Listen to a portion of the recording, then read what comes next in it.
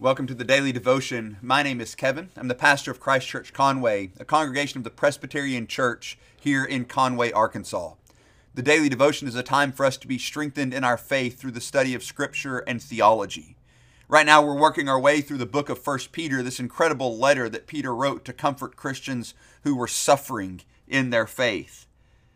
We're looking this morning at verses 14 through 16, and we're going to take this in a couple of steps. So we're just going to look really at the first clause today. We're quite content to move slowly through passages here, and I want to make sure that we understand exactly what it is that Peter wants us to understand. So I'm going to read this passage, then I will pray for us and offer a few thoughts in our initial look at these verses.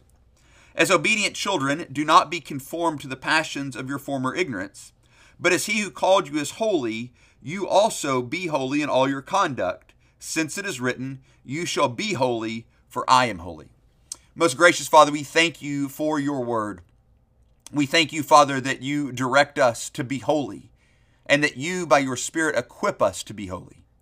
I ask that as we look at your word now and hear these imperatives, that we would hear them rightly, both in light of the gospel and with the full force that they have, calling us to holiness in you. We ask this in Christ's most precious name. Amen.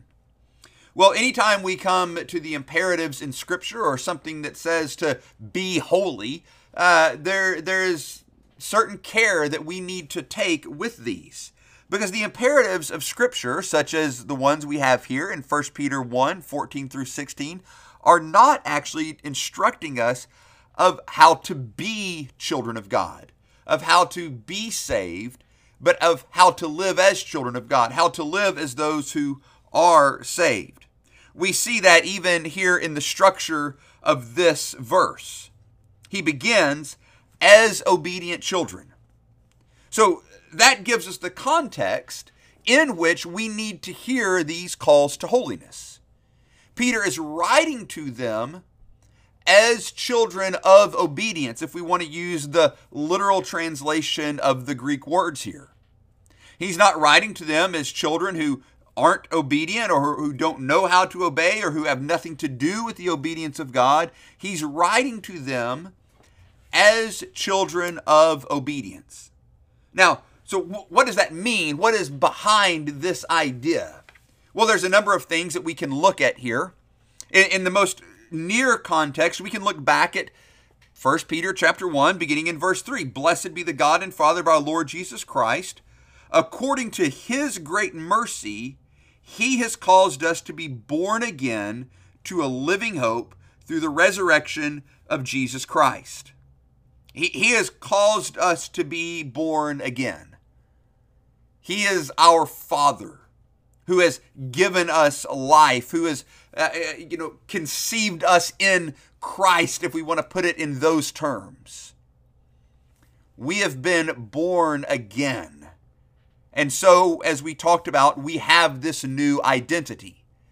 With new birth comes new identity. Part of what Peter is getting at here when he talks about us as children of obedience or as obedient children, part of what he is getting at here is this new identity. That our obedience now is redefined, that the basis of our obedience, that to which we are obedient has been redefined with our new birth. As we're going to look at in the coming days, our obedience is no longer to the patterns of this world. Our obedience is now to God, the Holy One who has called us in Christ. So there's this new identity that comes. But there's more that can be said. If we look at kind of the broader context, we can go back and see all through the Old Testament, all through the New Testament as well, all through Scripture, that the people of God are often referred to as the children of God or the sons of God. This is a common way of thinking about our relationship to God. That it's this similar relationship that we have to earthly fathers. Again, what this implies is that just as I get my identity in this world to some degree from my earthly father, I was born into the Hale family, So I am a Hale. My children were born into the Hale family, so they are Hales. They get that identity from me. Additionally, just like I inherited all kinds of character traits from my father, so my children have inherited all kinds of character traits from me. So they get their identity and their way of being in all different kinds of ways from their father. This is how it works. Whether we want to be or not, we end up like our parents in many, many ways. We get our identity, our character, a number of things are fundamentally shaped by our parental relationship. And so that's what we see here as obedient children. When we think about being sons of God, on the one hand, we get identity, but what Peter is going to drive at, that we'll look at in the coming days, is that on the other hand, that defines our character now. And our character now comes from our Father.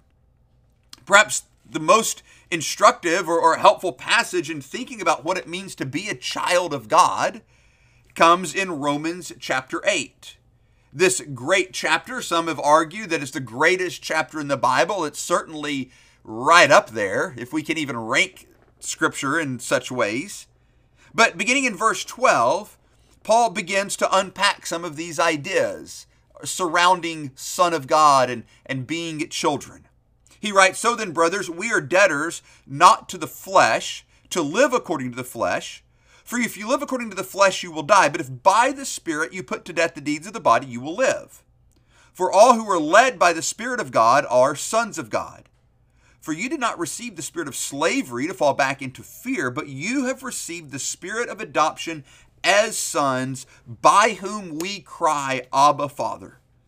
The Spirit himself bears witness with our spirit that we are children of God. And if children, then heirs, heirs of God, and fellow heirs with Christ, provided we suffer with him, in order that we may also be glorified with him." So here, Paul brings these ideas that we've already talked about together in this one passage. That on the one hand, there is just this simple identity that the Spirit reminds us of, that no, we are children of God. He is our Father. That is where our identity is found now, is in our relationship to God through Jesus Christ. That now we have been adopted as sons and daughters of the Most High, and he has given us his Spirit to remind us, to bear witness to our spirit that we are children of God, and to put in our mouth the words, Abba, Father. That is what our identity now is as it pertains to God. We are his children. But more than that, because he has given us his Spirit, and his Spirit, part of the Spirit's work, part of his work in us is helping us put to death the deeds of the body and leading us in righteousness, fulfilling in us the perfect law, as Paul talks about early in Romans chapter 8. There's also this reality that part of our identity as children of God is that we are now shaped according to his character. We're children of obedience. But here, Paul adds another category, that if we are children, then we are also heirs with Christ. Here's this inheritance piece that Peter has drawn on, that because we have been born again, one of the things that we have been born again into is this secure inheritance. The Spirit himself bears witness with our spirit that we are children of God, and if children, then heirs. Heirs of God and fellow heirs with Christ, provided we suffer with him in order that we may also be glorified with him. Paul even here relates these ideas of children and fatherhood, childhood and fatherhood, us with God, to the realities of our suffering, just as Peter is trying to do here. See, what both authors are wanting us to understand is that our childhood, our identity as children of God, is not based on our circumstances. It's based on what Christ has done for us. And it has certain implications. We'll get into those in the coming days, but I want us to see first that Peter is writing to us as children, as obedient children. That is what our identity now is. We can't help but be like our Father. When our Heavenly Father gives us His Spirit to sanctify us, to put to death the deeds of the body, to remind us that we are children of God, likewise, we can't help but be like our Heavenly Father. We must start there with these imperatives. As obedient children. What Peter is going to be teaching us in these coming statements is not how to become a child of God, but how to live as a perfectly loved child of God. Not how to become secure, but how to live as one who is secure in his Father's love. As obedient children. That's what we are. We are children of obedience because of the new birth that we have been given in Jesus Christ. We'll start there.